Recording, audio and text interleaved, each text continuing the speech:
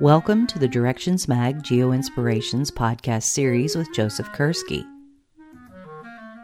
All right, greetings, folks. Joseph Kursky here from Esri and from the University of Denver. I'm here with one of my all-time favorite people, Alan Carroll.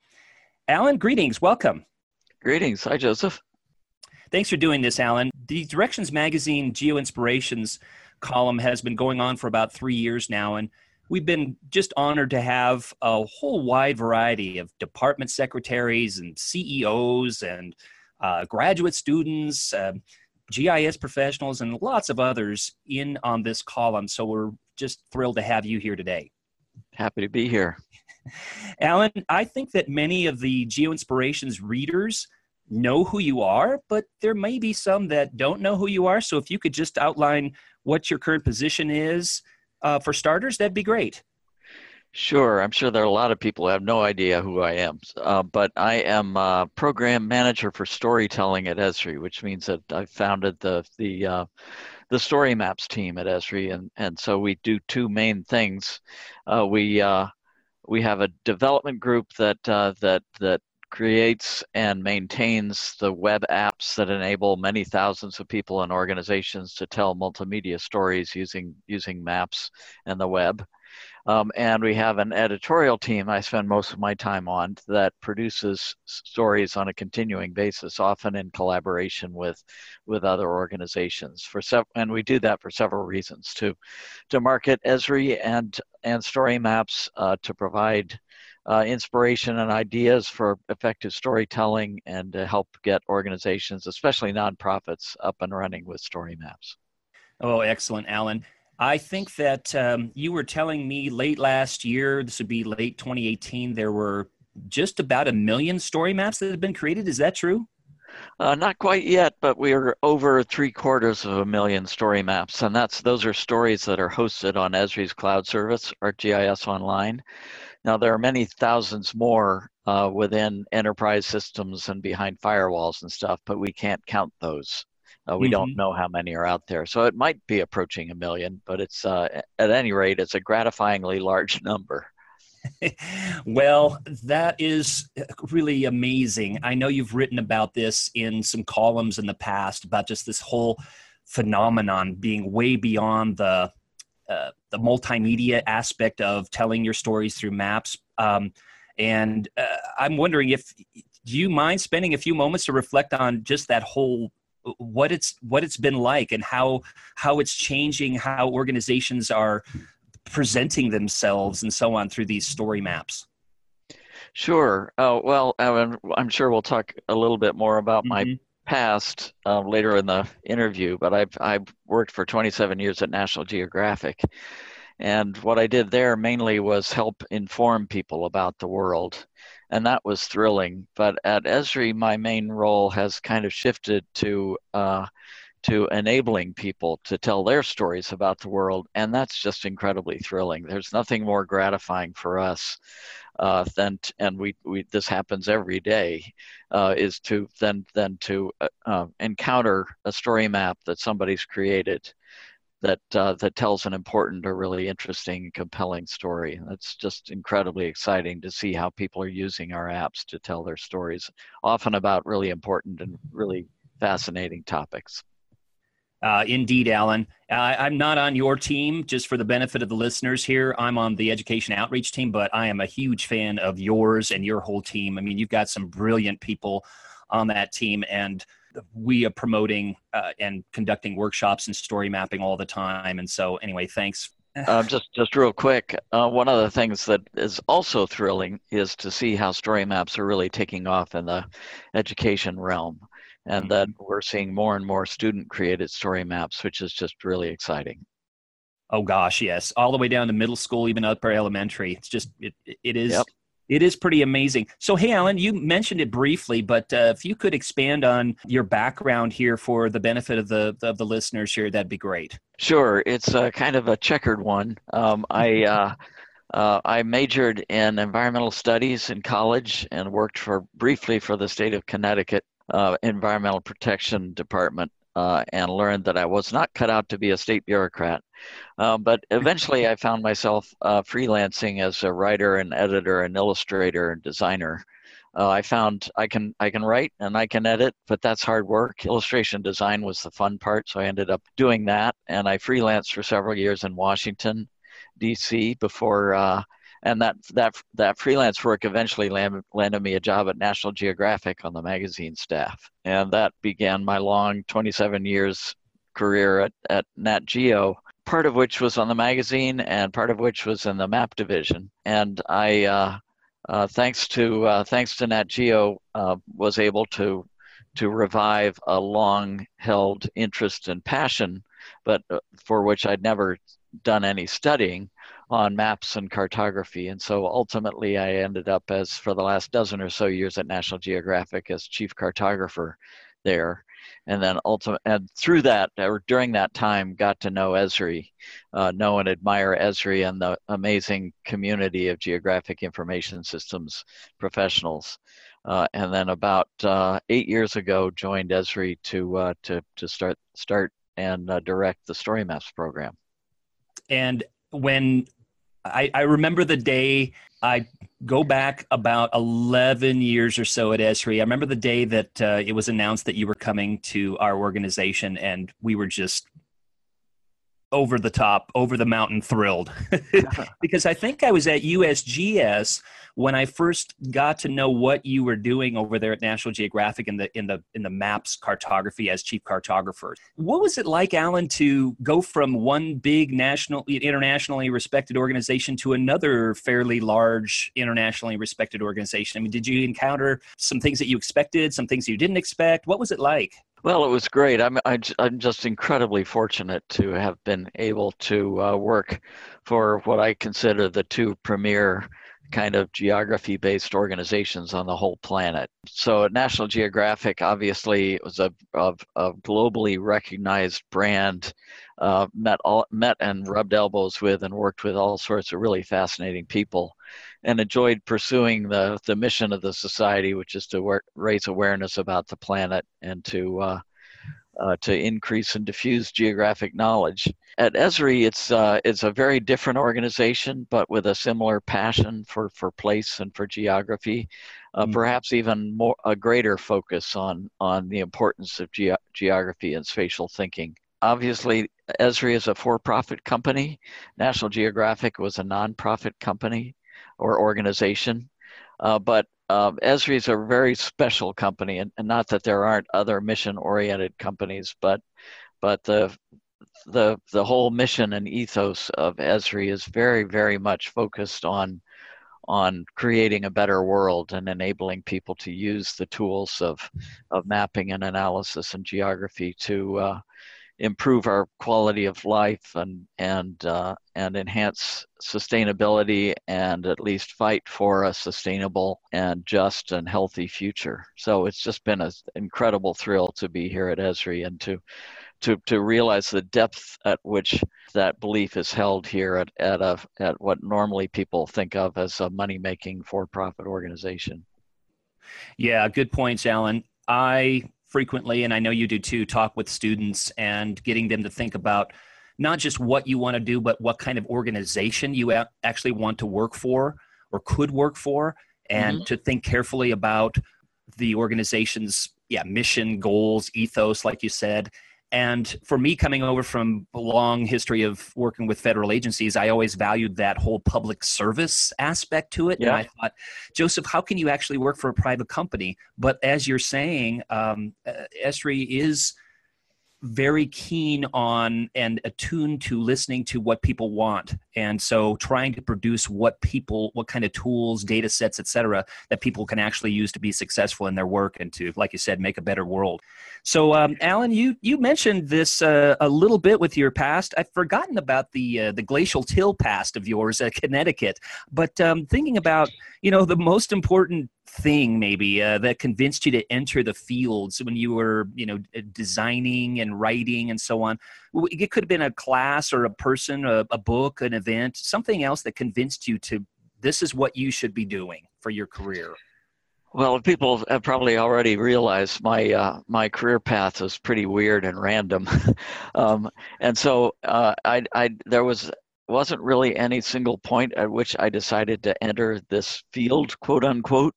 I grew up loving maps. I was the family navigator on Yep. family vacations, sort of the classic '60s era station wagon odysseys across the country. I grew up in Indianapolis. And I hand drew maps. I drew a map of the Arboretum around my alma mater, Connecticut College. I did, various other sort of personal projects, but it never kind of penetrated my thick skull that I would actually end up being a cartographer as a sort of career thing. But fortunately, I was able to, through National Geographic and Esri, to kind of rediscover that interest and do a whole lot of learning on the job. And it's been really great. But I think it's an important lesson for students to realize that not every career path is a real kind of straight and logical and rational one. Sometimes opportunities arise and things happen, and things kind of come back around, and you can fulfill dreams that you might not have realized you had or had forgotten about.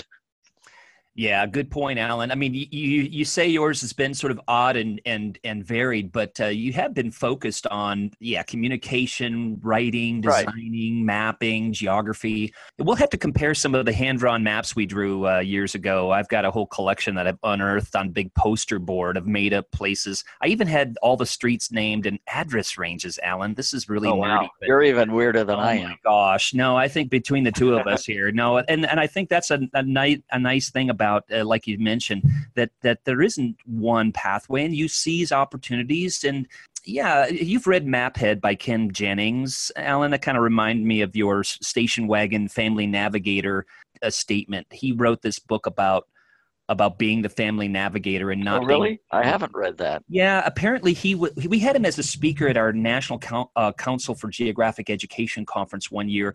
He apparently got to be famous for some sort of long-running Jeopardy championship where he was on there for weeks and weeks. Oh, right. Yeah. I love his book, Maphead. So, Alan, here's another question for you. You've done so many wonderful things. Is there a project or initiative that you're super proud to be a part of? Well, again, I'm very fortunate. There are several, but one or two come to mind. One that I'm particularly proud of is I art directed and designed a long out of print, unfortunately, a National Geographic book called The Historical Atlas of the United States. And that was my first real stint in the cartographic division at National Geographic.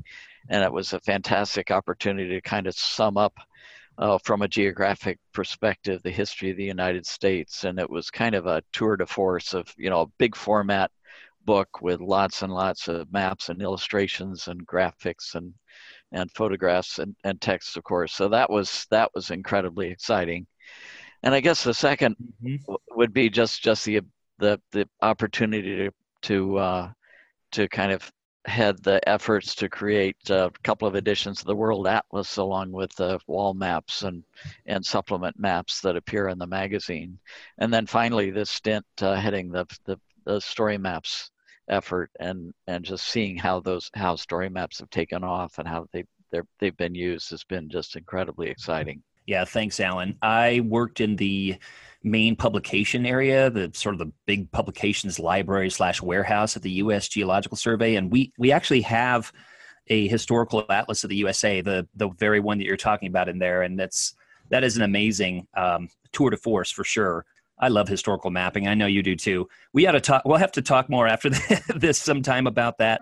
What do you think is the most important thing that the geography, science, GIS, mapping community should think about or work on here as we get into, we're getting over to the decade of the 2020s here pretty shortly. What do you think we need to be working on in this next decade?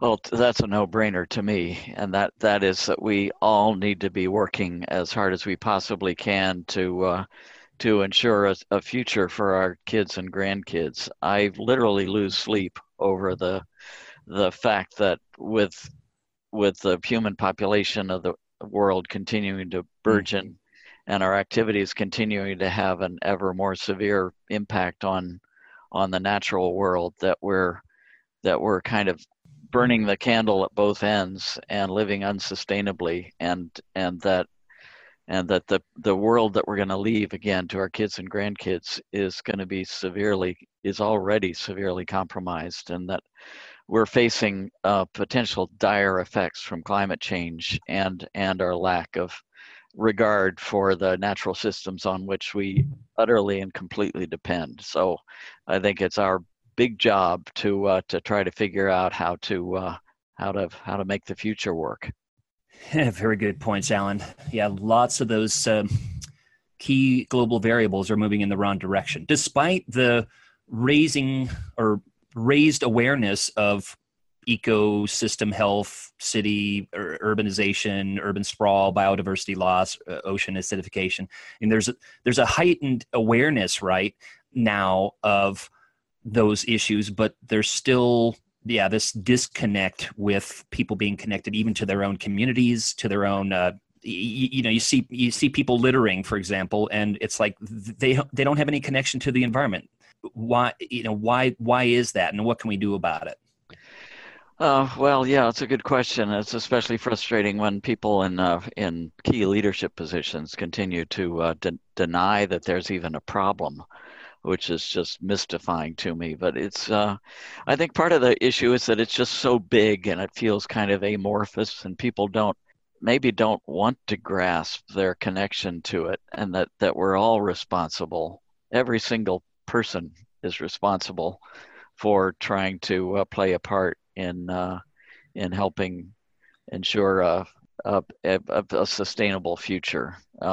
We as Americans are consuming at enormous rates. We have about 5% of the world's population, and yet we consume about 20% of the world's resources. So it's not a problem that's that's halfway around the world. The problem is everywhere in all of us, and we all have to be aware of it and work on it. Indeed. I'm sorry to preach, but no, I want to get your perspectives. Yeah, and I appreciate it. One of the I know you've seen the images, for example, of the pale blue dot from the Saturn's rings and so on. It's one of those 3 or 4 that are out there. Are sometimes I show those not to get people depressed, but kind of what you're saying, that this is it. This is our habitat. As far as we know, it's the only life-sustaining orb out there. And so this is it. If we're following our own nest, so to speak, that has dire consequences. On a positive note, I do think that this geo-awareness is going to result in a positive future. I mean, when I think of, like Jon Snow, Alan, the whole cholera thing in 1854 in London and so on, that when it dawned on people that, we're polluting our own water and people are dying.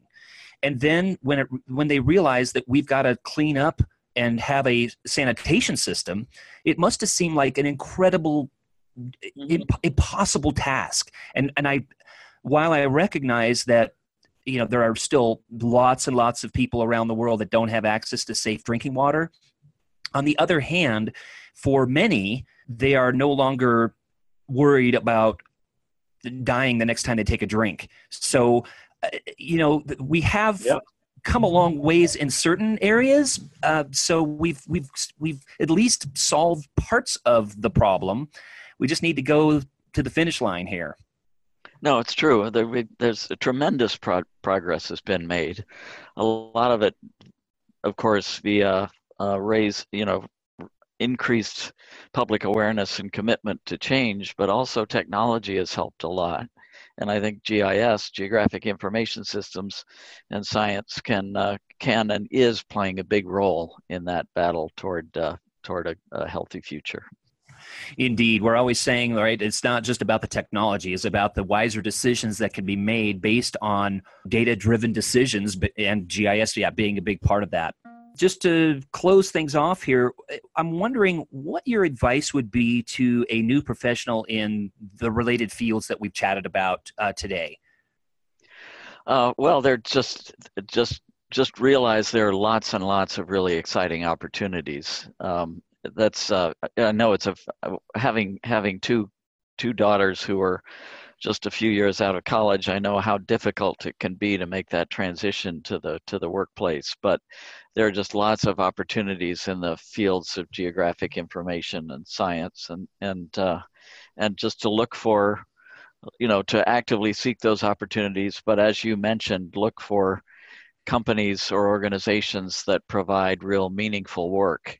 It's one thing to pay the rent, but it's another thing to do work that you feel is valuable and important and meaningful and fun.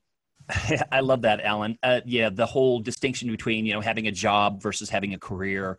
You and I both know people that they are stuck. They're, looking forward to, quitting time today at work, and they're stuck in some sort of position. My heart really goes out to them. I've got some students at the University of Denver right now that are sort of mid-career changing. I want to do something in not just necessarily in GIS, although that is their main focus, but they are saying, is it too late for me to transition over into something that really is going to make me feel like I'm contributing more to the planet's sustainable future? And I always tell them, and I'm sure you do too, no, it's never too late. You can do it. And actually, we need those people with a wide variety of backgrounds in these geotechnology fields, because you and I know at ESRI and other organizations, we've got chemists, we've got soil scientists, we've got demographers, we've got a whole variety of people. Each of them has strengths to bring to an organization. So also, I liked your point about having fun. We do enjoy what we're doing. Yes, it's a very serious task that we've got before us to build this smarter, more sustainable planet, but you've got to have a sort of reverence for the moment, joy in the moment. I like that statement of yours about enjoying what you're doing. And I think that radiates out with the things that you've been doing, Alan. Again, it's just a thrill to be working with you. Thanks for sharing your story for the listeners here in the Directions Magazine column, Geo Inspirations. Really appreciate it. You bet. My pleasure, Joseph. Thanks so much.